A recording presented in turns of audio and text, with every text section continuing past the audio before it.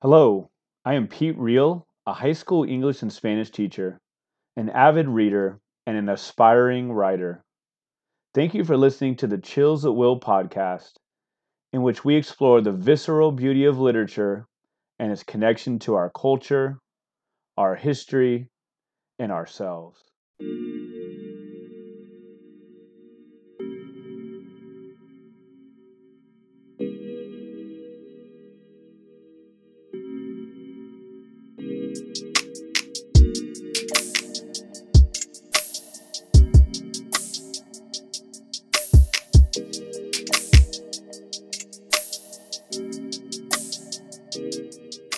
Hello and welcome to episode 194 of the Chills at Will podcast. Pleasure today to be joined by Ruth Madievsky.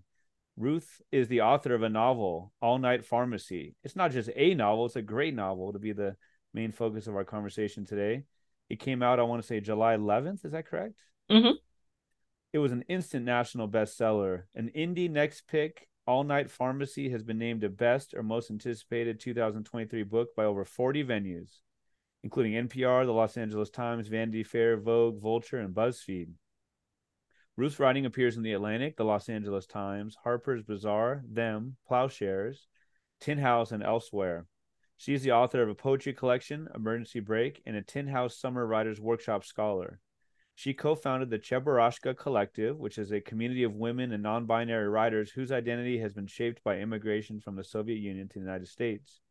Originally from Moldova, she lives in Los Angeles, where she works as an HIV and primary care pharmacist. You can find her at www.ruth.ruthmadievsky, MADIEVSKY.com, www.ruthmadievsky.com, and on social media at first name, last name, Ruth Madievsky. Thanks so much for joining me today. How are you? Great. Thank you so much for having me. Well, congrats on at least two huge milestones. One was with the 14-week-old Aria. Congratulations. Thank you And so much. I'm sure you're getting all kinds of sleep all the time and you're just fresh and energetic, right? Oh yeah, yeah. The fragmented sleep for months on that is doing wonders for.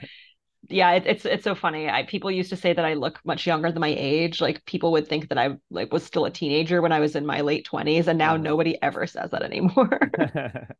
Well, and also congrats on, of course, on All Night Pharmacy. It's it's been blowing up. It's USA Today, you're on NPR recently, LA Times. How does it feel with juggling these two huge milestones in your life? Thanks so much. Yeah, I mean it's been incredible, and I feel very, very grateful that readers have found the book because I am normally a really big hustler. I very much have that like immigrant mentality of like being prepared to do whatever it takes. But with having a newborn, I really haven't been able to pitch a lot of, essays and stuff. And I've done everything I've said I would do, like contractually with like essays and reading lists I've agreed to write, but I haven't really been um doing as much hustling as I thought I would for my first book. And I'm just like so grateful that I have an amazing team at Catapult who's been getting it into readers' hands and that, booksellers, librarians, early readers, people have been spreading the word because Yeah. there's definitely a scenario in which like the book came out and like because of my own failings to do as much as I wanted to do, like it might not have found its people. So I'm Huh. very grateful. So is Catapult like an imprint of Penguin Random House?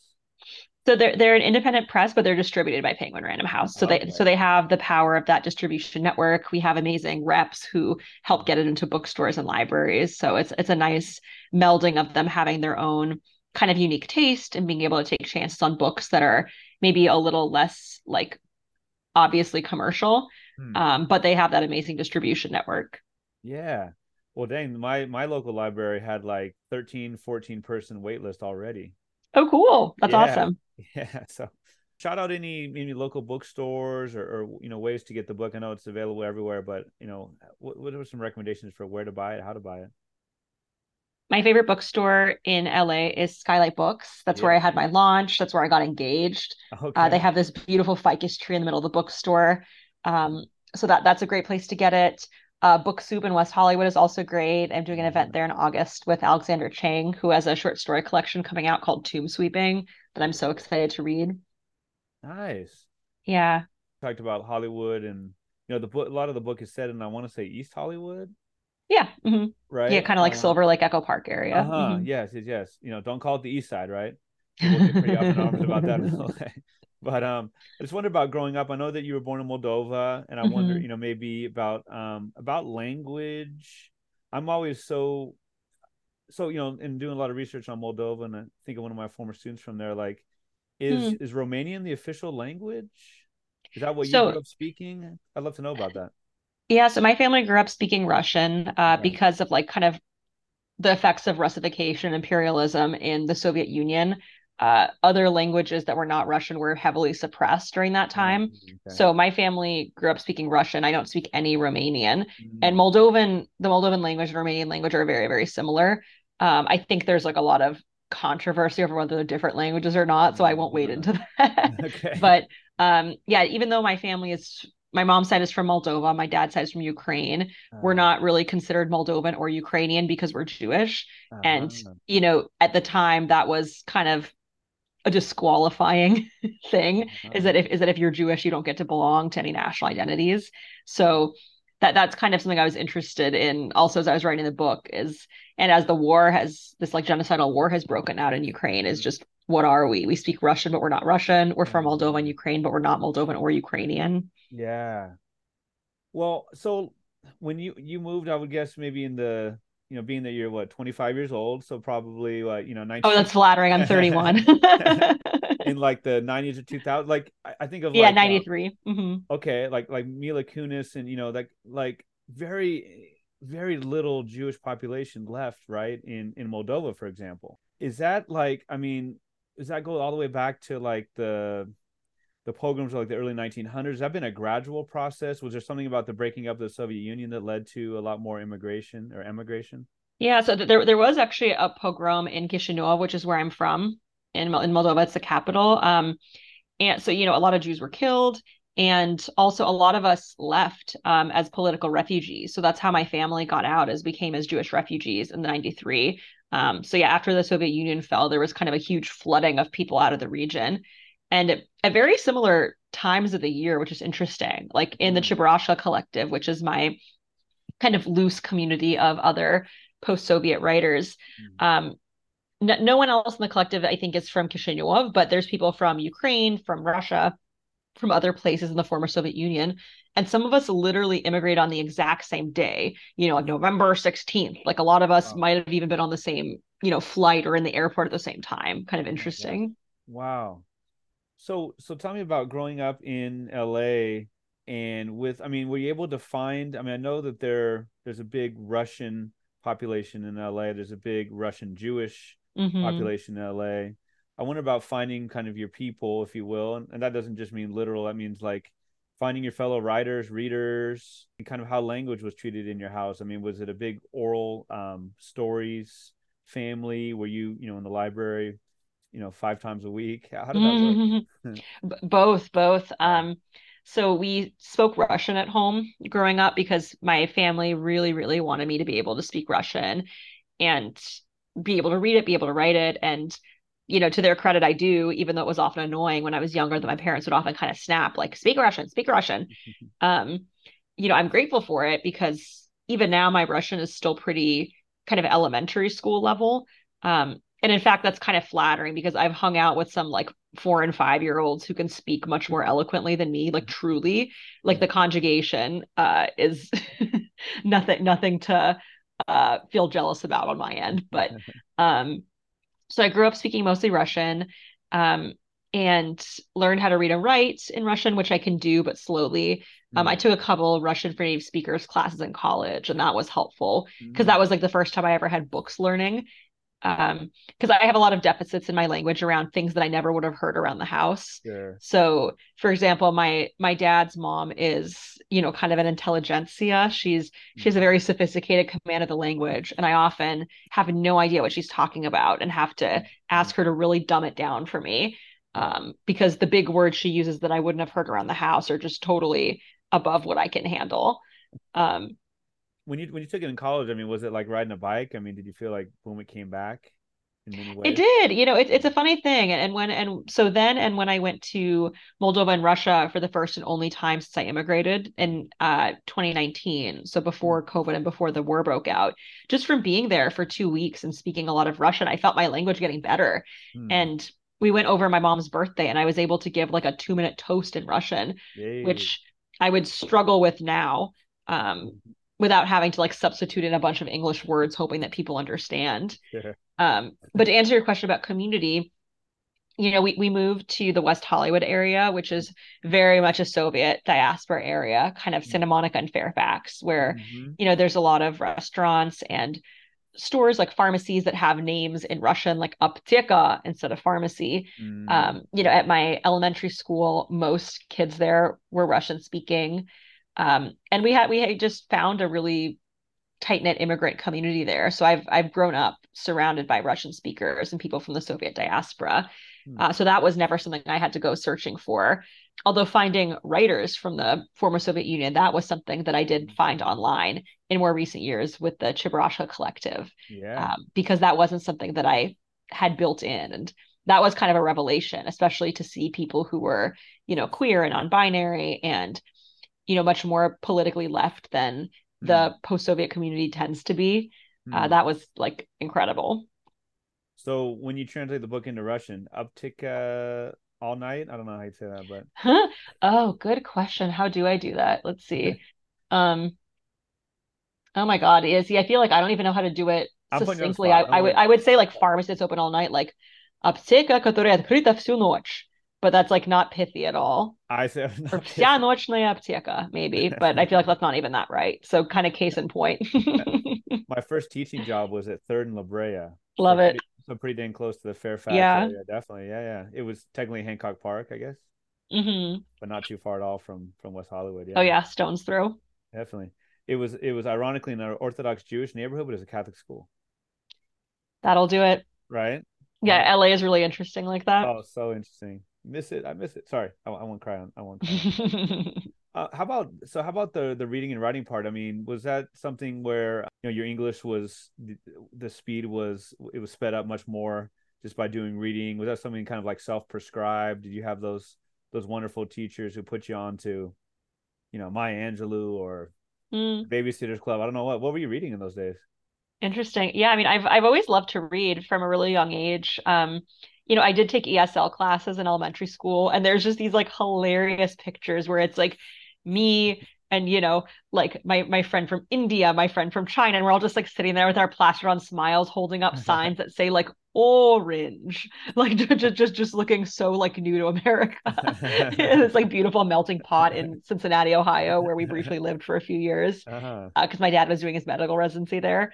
So I've always loved to read from a young age, and Soviet culture is very literature heavy. It's that people grow up memorizing poems that they can still recite, and Mhm. um, there's a strong literary tradition there. So I've always had people reading to me. I've always loved to read, and at some point, I think in middle school, that translated into a love of writing. And I mean, I think I read kind of all the standard things that people loved, like I definitely read Babysitter's Little Sisters. I love the Wayside School series, A Series of Hmm. Unfortunate Events. Yeah. Eventually, Harry Potter. And then I was lucky that in middle and high school, I had really great English teachers who totally nurtured my love of creative writing and reading. And um, eventually in college, I became friends with other people who were writing very seriously. Hmm. So even people in college who were sending their work out for publication, working on books, which Hmm. was a world I totally didn't know at all. I kind of thought that if you want to be a writer, you either never publish anything or you publish a book and make millions of dollars, and there was kind of no in between. So Hmm. I'm very grateful that I met my creative writing community in college and realized like what that world actually looks like, because I Yeah. was not doing the research on my own. I wonder how LA or Hollywood has kind of like become a character in your work, or just influence you. I mean, people think of like Hollywood and Vine, but Hollywood, like East Hollywood, I want to say is like Thai and Yeah, very, very Salvadoran. different vibe than Hollywood, which is Right. so kind of like touristy and often yucky. Yeah. Did you feel like did you grow up with celebrities? Did you grow up with the immigrant world, all of the above? Like did you feel close to that Hollywood image? It's so funny. Growing up in LA, one of the things I love about it is it's such a contradictory, complicated Mm, city, right? Like, yes. it's the kind of city where I've dined in the same restaurant as Jonah Hill like two or three times. Nice.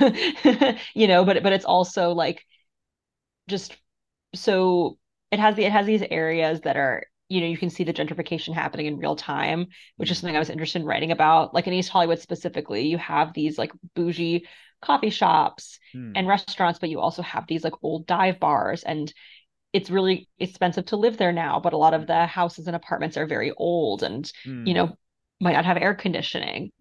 And you'll venture downtown and you'll be around these like, Zagat rated top restaurants, which are right. truly one block from Skid Row. Mm-hmm. And you have to, step around someone who's actively having, a mental health crisis right next to you Mm. to get into your like 300-person waitlist restaurant. Right.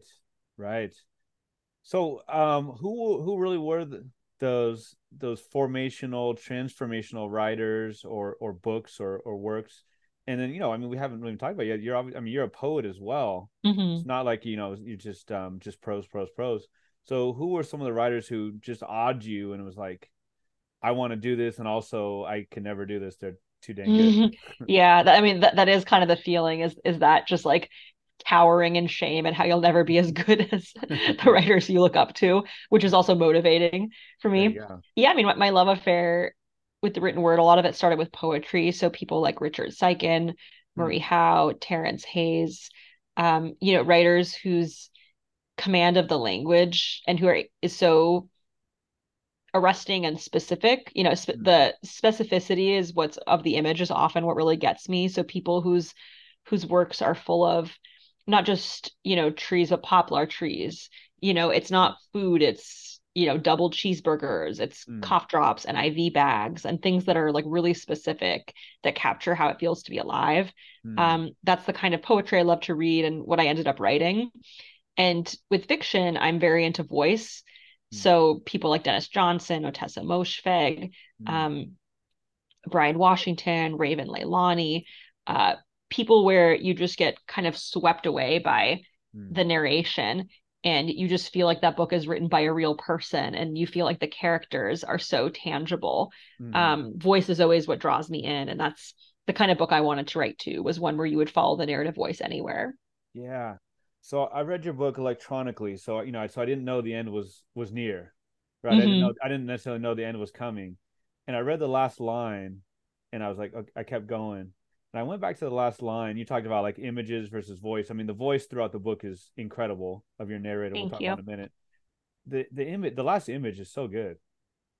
Mm. You talk about arresting. Like I kind of like okay, let me read that over a few more times. Like whoa, like I love that last image. It's Thank you. not necessarily the most happy. We'll talk about if it is Yeah. it optimism, Yeah. pessimism, right? But it was like whoa. Yeah. Well, thank you. Yeah, I was very torn on whether to use it or not because some early readers thought it was very cynical. Mm, Um, I didn't totally see it that way. I thought it was kind of mixed, right? Like there's definitely a heaviness to it, but there's oh yeah. also some literal light. I mean, we're kind of talking around what it Right, is. right, right. So you'll have to read the book to find out. But I'm glad it worked for you because I was really 50-50 on whether to keep that line or not. Well, yeah, you said cynical, but I feel like that goes with the voice of well, maybe of Debbie more than the narrator, but yeah. So I'm such a big fan of endings that really just resonate once you've closed the book, so to speak, and that's one of them for sure. There Thank was you. I think it was this week or so that like, the discourse on Twitter was like that Drake meme where he's rushing his shoulder or whatever. Yeah, And, yeah. I'm gonna totally mess it up, but it was something about like poets becoming novelists, novelists becoming poets. You know what I'm Yes, talking yes, yes, yes, yes, yes. about? Yeah, we're like novelists writing poetry, gross, but poets writing novels. Huh. I like it. So Yeah. which one are you? I would say I'm a poet writing novels. Yeah. Um, yeah, because I think that I wrote the novel the way that I write poems, which is to not so much to outline, not to have a sense of here are the themes I want to hit on, Mm-hmm. here's the plot, here are the characters, but just finding a voice and being guided by image and by beauty and truth. And I know that all sounds kind of schmaltzy, but Mm-hmm.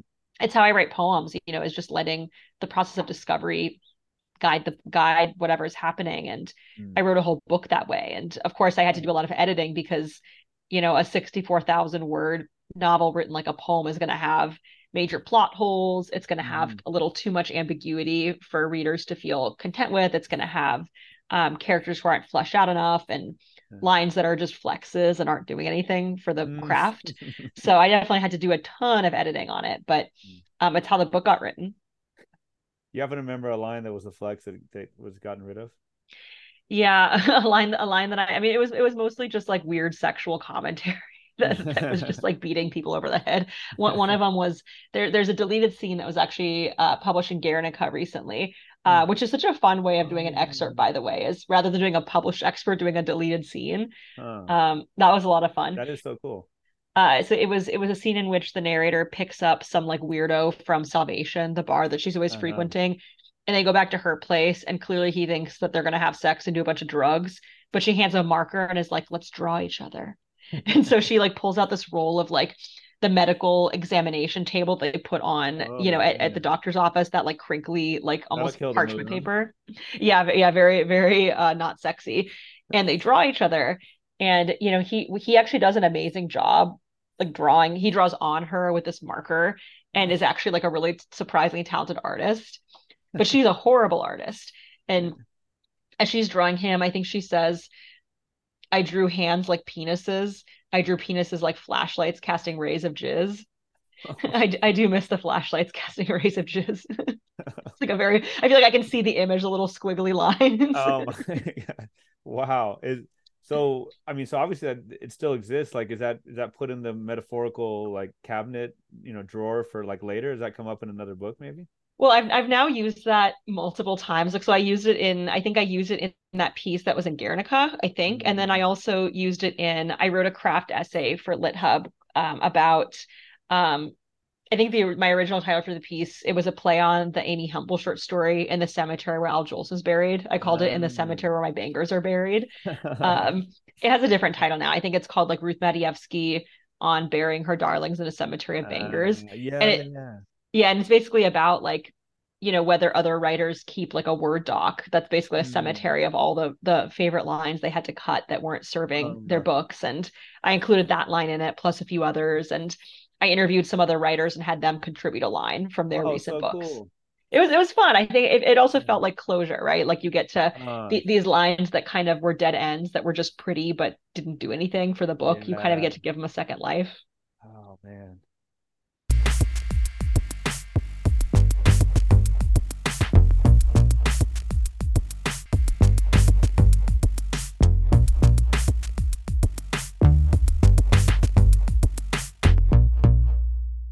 The book starts off All Night Pharmacy, which again came out July 11th. So we're 11 days into the launch. With the original Russian and the English translations, a Russian proverb: "With you it's good, but without you it's even better." So kind of a damned if you do, damned if you don't, Yeah, kind of a right? bitchy proverb, which is so much of the Russian language has that kind of like Yeah. tongue-in-cheek sort of Uh, humor. Kind of can't live with them, can't live without them, right? Mm-hmm. And so right early on, there's a great description. You're great with characterization. The narrator, the unnamed narrator, she's talking about her sister. How much older is Debbie than the narrator? Couple years. That's what I thought. 2, 3 years, maybe. Yeah. Okay. Quote: "Spending time with my sister Debbie was like buying acid off a guy you met on the bus. You never knew if it would end with you, euphoric, tanning topless on a fishing boat headed for Ensenada, or coming to in a gas station bathroom, the insides of your eyes feeling as though they've been scraped out with spoons. Often it was both. The first time Debbie took me to Salvation, and Salvation is the bar that we talk about, but just such a great just like boom, like throwing you in. Here's Mhm. Debbie. Here is Debbie. What was the inspiration for Debbie? If you want to share who was the inspiration, it was kind of like an amalgam of characters, and maybe just if you could describe her a little bit, like her background.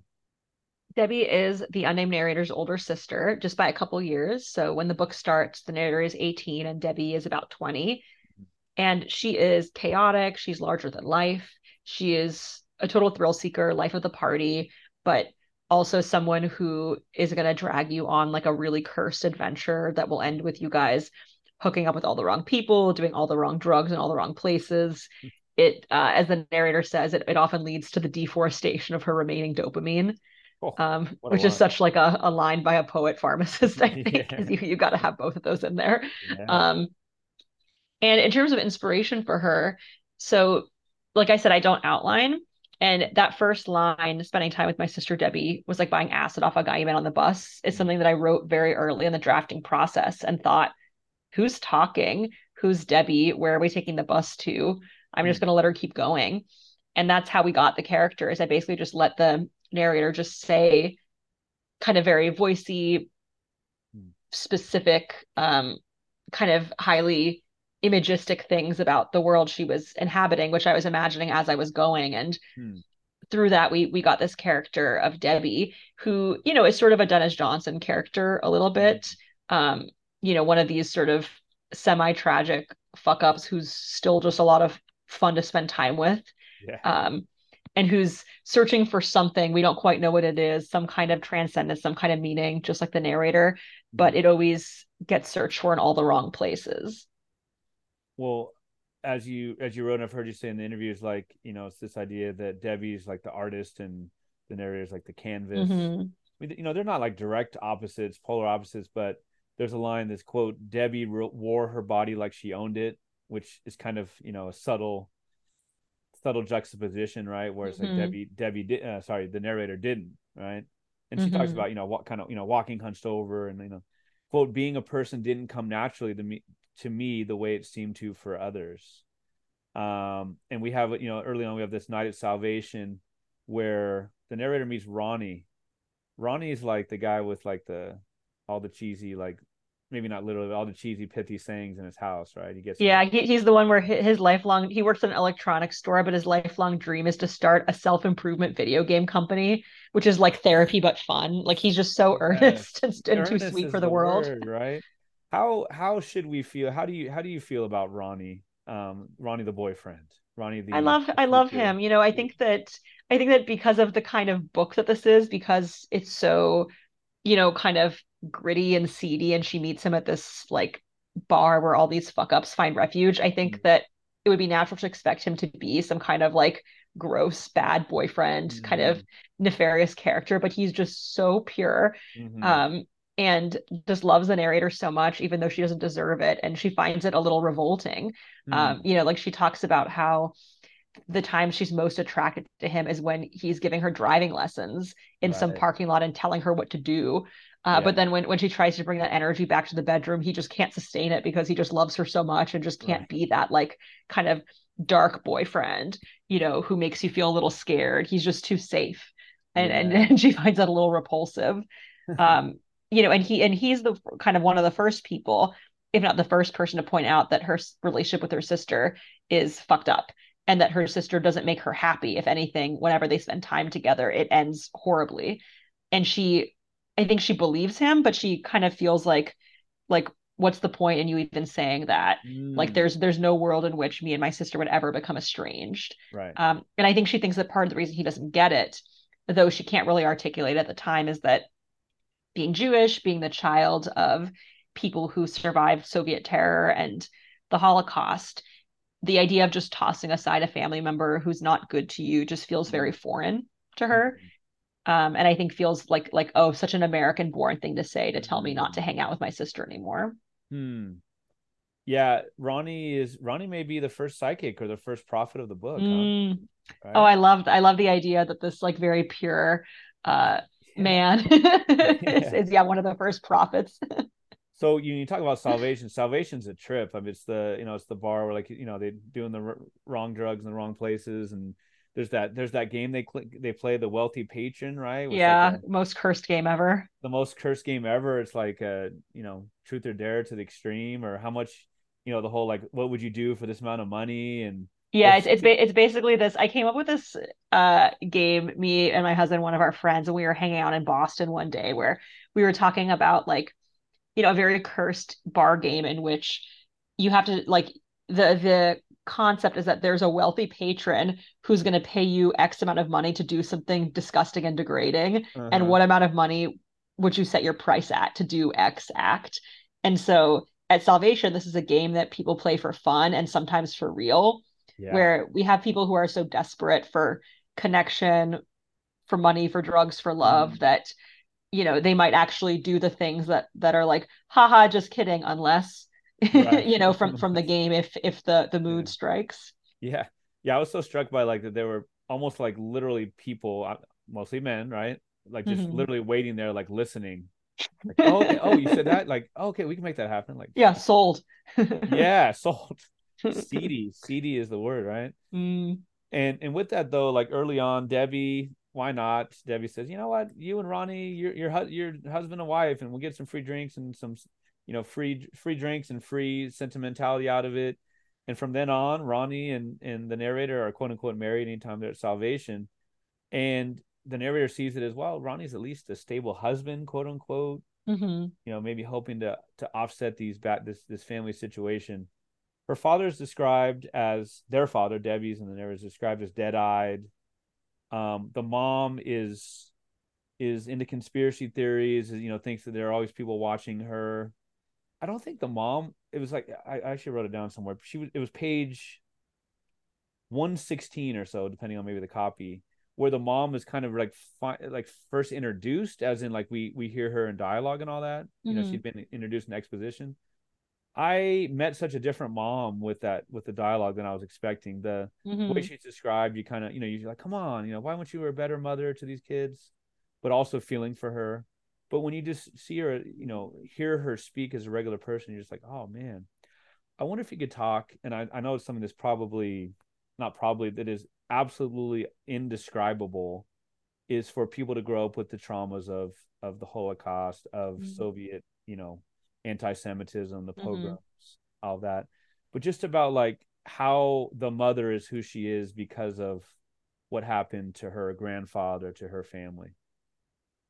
So the narrator's mother, she has this kaleidoscope of mental illnesses that no doctor can adequately Hmm. diagnose. She's very paranoid and has kind of metabolized all these stories about what her relatives went through in the Soviet Union with Soviet terror, with her grandfather being just taken by the KGB and disappeared one day, and with relatives who died in Babin Yar and in various points in the Holocaust. And even though she hasn't experienced any of these things personally, she's really internalized these stories and has this intense paranoia that any day now the US could turn and the firing squad can always be around the corner. And it's not like the QAnon anti-Semitic type conspiracy Right. theories that people Right. might be imagining. It's really a deeply traumatized, paranoid kind of conspiracy theories. Hmm. And it does kind of in the beginning of the book, I think, lead you to think that, she's a total failure as a mom and that there's maybe no warmth there, but she's actually very loving. She just Hmm. isn't capable of really functioning in society the way that she could when she was younger before the delusions took hold. And I think wants to be there for her kids, but just doesn't have the insight to know that the way that she sees the world isn't exactly how the world is. Hmm. Yeah. Well, thank you for that. The grandmother is described as quote a hard woman, and she Mm-hmm. feels like her daughter, right, is kind of like co-opting the traumas, and it's like a betrayal. Exactly. And that's I think a very generational thing. Mm. Just in general, is I think that older generations, even if you're not an immigrant, I think more often look down on therapy and Mm. anxiety and depression medication and why is everyone so soft these days? And I think that that's extra compounded when you have an immigrant background, where it's when you have both a generational difference and also a difference in how one grew up, like as the child of immigrants, the grandchild of immigrants versus the immigrant themselves, or the one who is closer to those historical traumas than Mm. that those generational differences I think can be really compounded in Mm. kind of a not understanding, like, why do my grandkids need therapy? Why are they depressed? Mm. Why are they on Mm. Mm. medication? Why are they so soft? They didn't go through any of the stuff that I Mm. went through. Mm. And I think some of that is just the fact that those older generations never had the luxury in some ways to really Right. pay any attention to their mental health or do any self-care because it was Mm. just survival. Mm. So that's something that's certainly compounded in the narrator's relationship with her grandma. Yeah, I'm so interested in that. I mean, how in whichever country, grandma had one pair of sandals, and you Mm-hmm. get to go to the mall and you can pick from 10, right? Grandma had to choose which days of the week to eat, or, grandpa this, grandpa that, and how do you ever live, it's not your fault, you being, let's say, the next generation, right? It's not your fault that you didn't have to, but it's just like, it seems like it's so understandable that there would be this gap. And like you said, some of it's just literally is generational, right? I mean, that's as old Hmm. as time. But yeah, I wonder what, and I don't expect you to have the definitive answer. I wonder what you, doesn't have to be you, Ruth, it could be you, the general.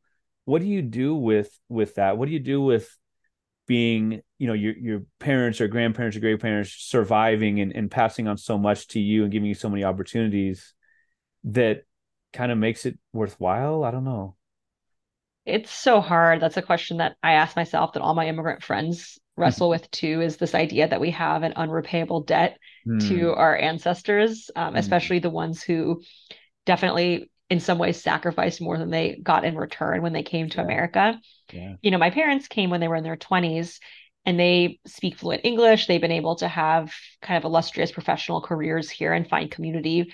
With the grandparents, and especially the great grandparents, it was not like that at all. Hmm. They, none of them really, other than my mom's mom, who's no longer with us, none of them really spoke fluent English. Hmm. None of them were able to really have the same level of professional development that they did back home. Right. Most of them don't drive, and the kind of community they have has become a lot more fragmented. Whereas before you could walk to see, your family, your dearest friends. Hmm. Here in LA, it's so much not like that.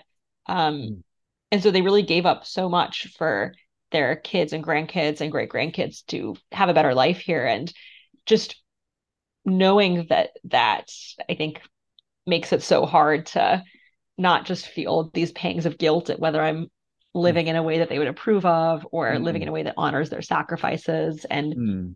it's something our narrator struggles with too, is this idea of, can I honor my dead ancestors' sacrifices by in, enacting freedoms that were never even on the table for them, even if the Hmm. specific things I act on are things that they might find revolting? Just by virtue of being able to make these choices, is that in and of itself a way of honoring them? It's I kind of an appreciate open it. question in my own life, but it's Right. I'm inclined to say yes, because it lets me off the hook a little bit. Thank you. I was going to read that quote that was real similar. I mean, it was grandma's birthday, right? And woo, she brought out some heavy stuff. It's like, happy birthday, grandma. You invited Yeah, us over. yeah. I mean, that's such like a Jewish post-Soviet orientation toward life, is to just like drop the heaviest shit on people. Like, haha, remember that time that, my aunt died of a kidney infection, and her like impotent ex-husband, buried her in some like far off cemetery while he gave all her jewelry to his mistress. Haha, have some more food. Oh man. I wonder about the father and the lack of his real presence in their lives. And I mean, playing amateur psychologist a little bit here about how that affected Debbie and the narrator, and just kind of like the way that they acted out. So their father is very much absent. He is not technically divorced from their mom, but Mm. he is mostly a non-entity, and he doesn't make a ton of effort to know his kids after he moves out when they're teenagers. He takes them out for lunch sometimes. He sends them checks on Hanukkah and their birthdays. He'll call them once in a while, but they sense his lack of enthusiasm toward parenthood and just Mm. kind of ghost him. And he goes along with that. He doesn't really push the subject too much. Um, and part of it is that he feels like a martyr for, quote unquote, dealing with their mom and her mental illnesses for as Mm. long as he did, for really being her primary caretaker for a long time, as she was in and out of the hospital with various psychotic episodes. And eventually he just can't take it anymore. And I think he has this sense that he deserves to have a happy life away from chaos. And, Mm. we all want a happy life away from chaos. You can't blame Yeah. him for that. But it involves really disentangling himself from his dysfunctional family in a way that leaves his two daughters feeling like they don't have a father. Mm. Debbie is with Dominic, who's just kind of Mr. Right Now, I guess, right? In Mm-hmm. some ways, he's, plays music and yeah, that kind of stuff. And but Debbie tells her sister like, "Hey, let's be real. Like all relationships are transactional." And that probably throws the narrator off because she's like, "Well, Ronnie's kind of the right guy, or maybe, or I'm not really sure." But she does definitely gets bored of Ronnie at times. She'll go to Salvation sometimes at the end of the night, and even though I'm living with him. I wonder about like she has like the knife and the statue. I'm Hmm. talking about the narrator. She kind of talking about which one, kind of like which one am I, and ideas of like the knife block versus the knife. I wonder about how like the knife, the statue kind of like relate to her, like her agency or lack thereof. Yeah, so the narrator gets a job working as a page at the library of a community college where she had intended to enroll, but she keeps putting it off for vague reasons. Mhm. And, a big part of it is that she just simply doesn't feel ready to do it. It doesn't feel like she has her life together enough, but she always come up with excuses about not having decided what classes to register for. And this is sort of an in-between step where she's getting a job to make money and it's at the library of the campus. So she's peripheral to it.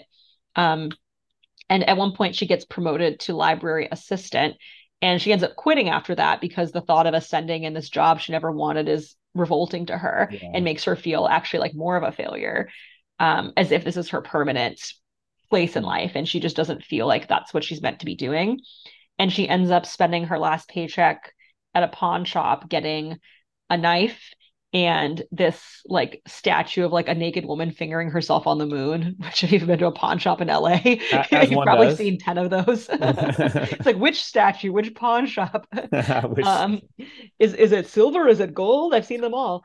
And she kind of props the statue up on a stool as if it's on a pedestal in their apartment. And Ronnie is like, "Oh, that's hot. It kind of looks like you." Mm, And she's so annoyed by that. She's like, "That's not the point. It's not why I bought it. But why did she buy it?" yeah. And she said that it's something about how that woman kind of wears her body like she owns it, like Debbie, and how there's Mm, something fearless about her. hmm. And the narrator really she doesn't want to be canvas anymore. She wants to be the artist. She doesn't want to be the knife block. She wants to be the Mm, knife.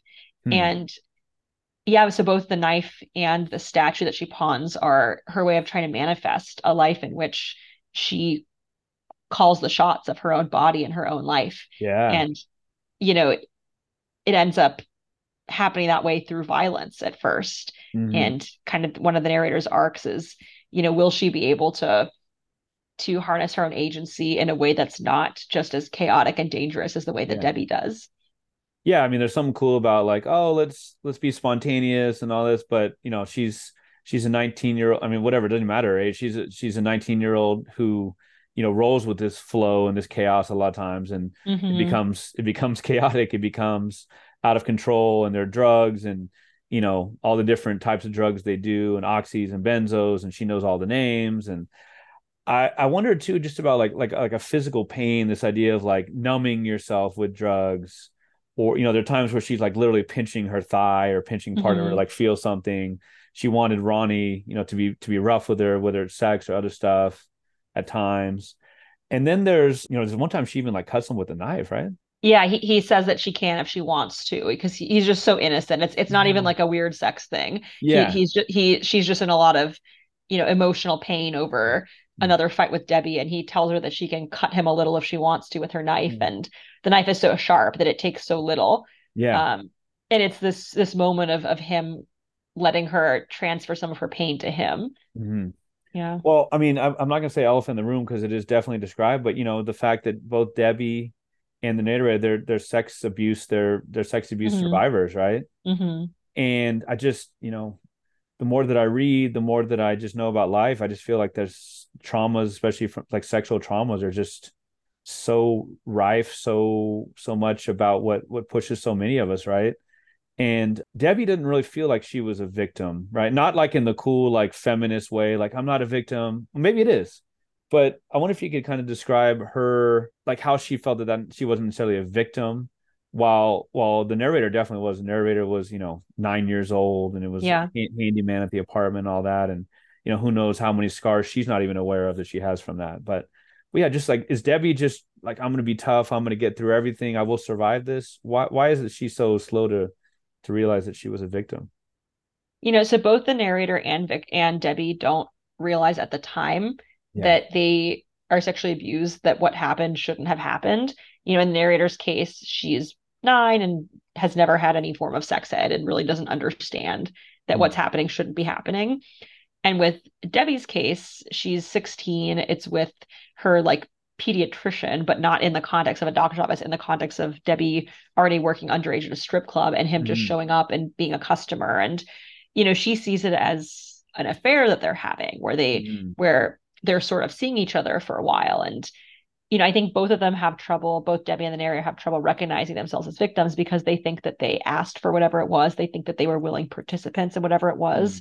Mm. The narrator has a lot of shame because even though she was a kid, and I think that the lines there are pretty clear that, whether you are quote unquote like okay with it or go along with it or not as a kid, obviously it Mm. shouldn't be happening. But Mm. I think that she feels a lot of shame over the fact that she let that happen to her and that she saw herself as a willing participant and thought that that made her in some ways even more fucked up than the transgressor. Mm. Um, and, I was interested in the way that these sort of slipperier forms of sexual abuse can compound someone's trauma response, where even though I think we understand that, a 16-year-old and her pediatrician, that's obviously really fucked up. And same with a 9-year-old and any adult. But, Mary Gaitskill has this really interesting essay. I'm forgetting the title, but she talks about how she's been raped, I think, 3 times. And the time that was what I think we might think of as the most sensational or violating, which was where, it was like a stranger in an alley with a knife kind of thing, was in some ways the least traumatizing because she had an easy name for it and it was Mm. easily categorizable.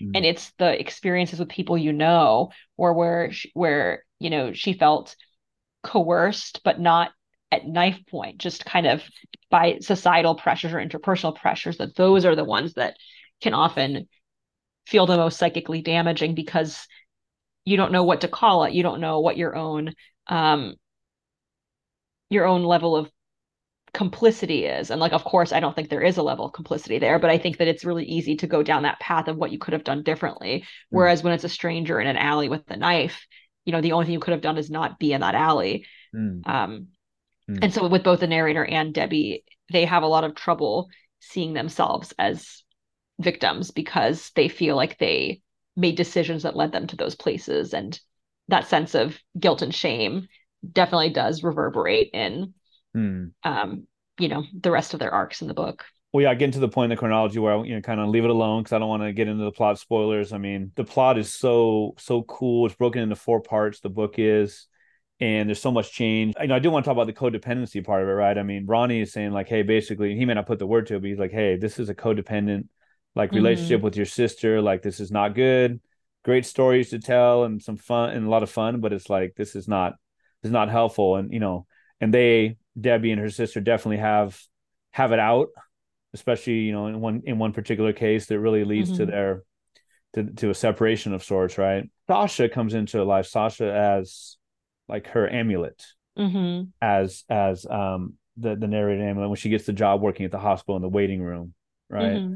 I wonder about ideas of fate. Is the narrator, does she feel like she's kind of just a leaf in the wind or whatever? What's the Katy Perry paper bag in the wind? You Mm-hmm. know, and kind of without the agency. How is she so willing to take Sasha into her life? And I guess is Sasha in some ways doppelganger is not the word, but like a fill-in for her sister, like someone to look up to, someone to idolize. Mm.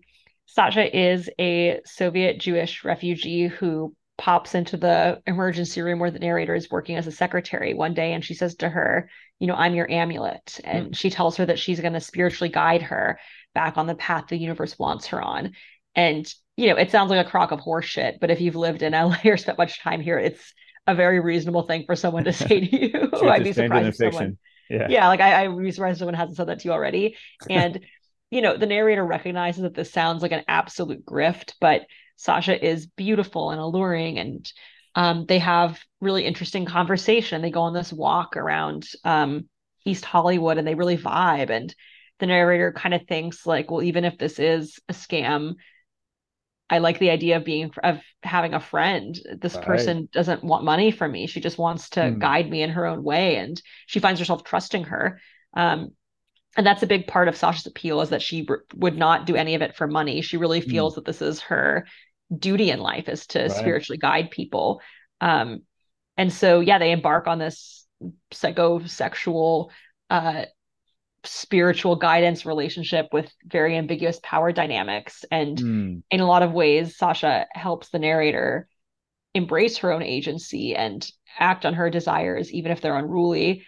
But she also has that prescriptiveness that Debbie had, and it's in some ways just another person telling the narrator what to do and how to live. Mm, yeah, definitely. How old would you say Sasha is? Do you picture her? I would say she's around Debbie's age, Okay. Yeah, so yeah, just a couple years older than the narrator. definitely.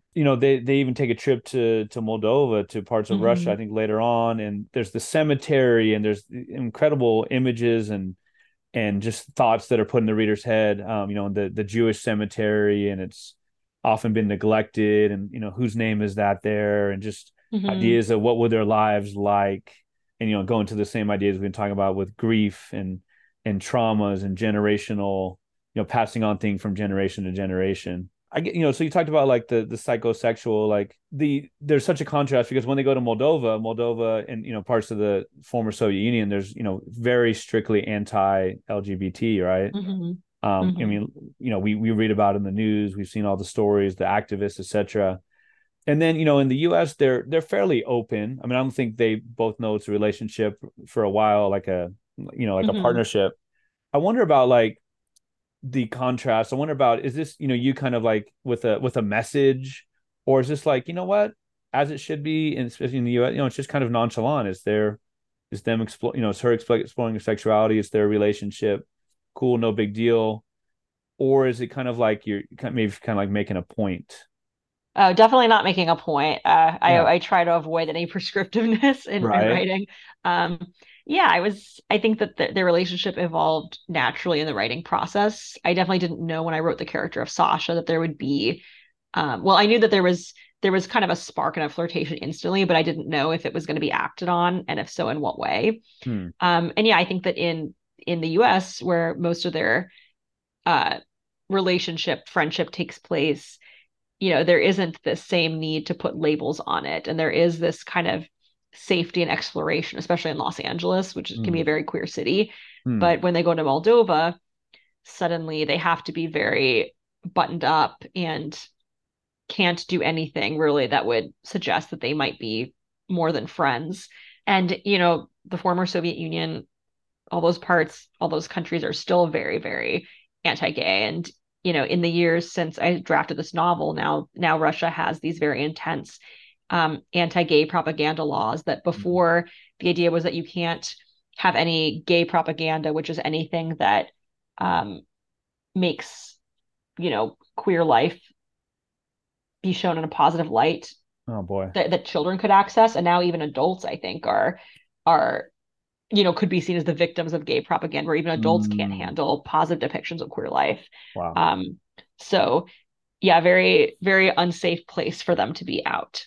Oh my gosh. Well, what are the odds? Like, apparently there are no queer or gay people in the former Soviet Union, Yeah, huh? not a single one. Yeah, Wow. interesting. Yeah. Crazy coincidence. Yeah. We talked about the grief and the traumas. There's some great lines. One of them is Debbie says, this is early on in the book. Golems are alive, but incompletely. Their souls are unstable. They can be a force of protection or great destruction. I feel like that could be talking about her. That could be talking about what people do with traumas. Can be a force of protection or great destruction. Page 108, again, in my particular copy, and it's just the ifs, the ifs, and it's so moving. I'm not going to read the whole thing, but it's basically, quote, if our great grandfather hadn't been murdered, would Debbie have climbed the railing? This is one of the stunts she'd done, right? Like at the Mm-hmm. Salvation Bar. If our mother hadn't internalized these stories, would Debbie and I have finished the movie and gone to bed? If our mother wasn't unreachable, if our father had loved us enough, and then it becomes this fragments. If the pediatrician hadn't, if the handyman hadn't, I was just so struck by that. And again, it engenders sympathy, empathy, for mom, for example, and just the whole like butterfly effect, right? Mm-hmm. Without, again, without giving away the ending, I feel like, and not in a cheap, cheesy way, and in a way like, I want to know more. This book is so good. Do you anticipate telling more of Sasha's story, more of the narrator's story, more of Debbie's story, more of maybe like a prequel? Do you feel like there's any more material here, whether it's these literal characters or the issues that come up in this book? I wonder. I've thought about that a lot. I think we don't see a ton of sequels in literary fiction. Yeah. I mean, one big exception being like Elif Batuman's books Hmm. like The Idiot and Either Or, which, go so well together. I think there's supposed to be Okay. another one, and I mean, we're all eating that shit up. Right. Um, I think there's definitely still a lot of texture to explore with these characters. I don't know if I'll do it in another book. Hmm. And I think a lot of that has to do with the fact that just, only a few months out from having a baby, the thought of any writing any next book feels so just almost impossible, even though I know I want to get to it soon. Hmm. Just imagining having the time to do it and the brain space to imagine whole worlds feels very hard. Hmm. Um, but yeah, so I don't know. I mean, I think my first thought is to kind of try to find new voices and to get into my head. But Hmm. I certainly do feel like there's more here, and I am very into the narrator's voice still, Yeah. and would love to write more from her perspective. And I think that's the hard part of writing a new book is getting a different voice in my head. Hmm. Well, yeah, I mean, the writing is beautiful. I did some of the beautiful phrases, the paragraphs, the excerpts. The plot is very, very interesting, very LA in some ways, and you know, detectives involved, and the medical. We didn't even talk a lot about the about benzos and opiates and the Hmm. epidemic and fraud and ways that people get their pills and sell their pills. Just the salvation stories alone are worth the price of admission of the book.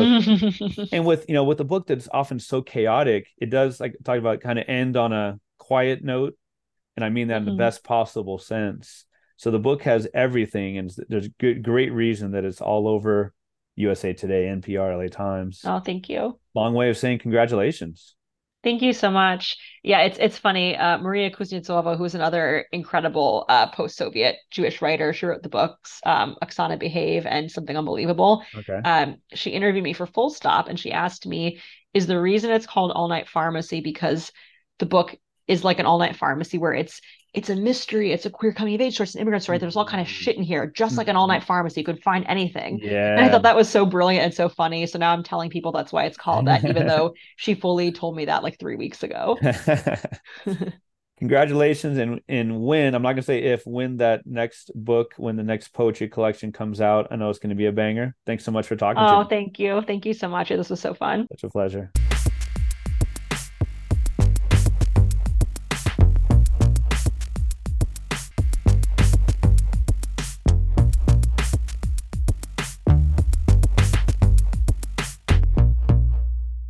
Thank you for listening to episode 194 with Ruth Madievsky.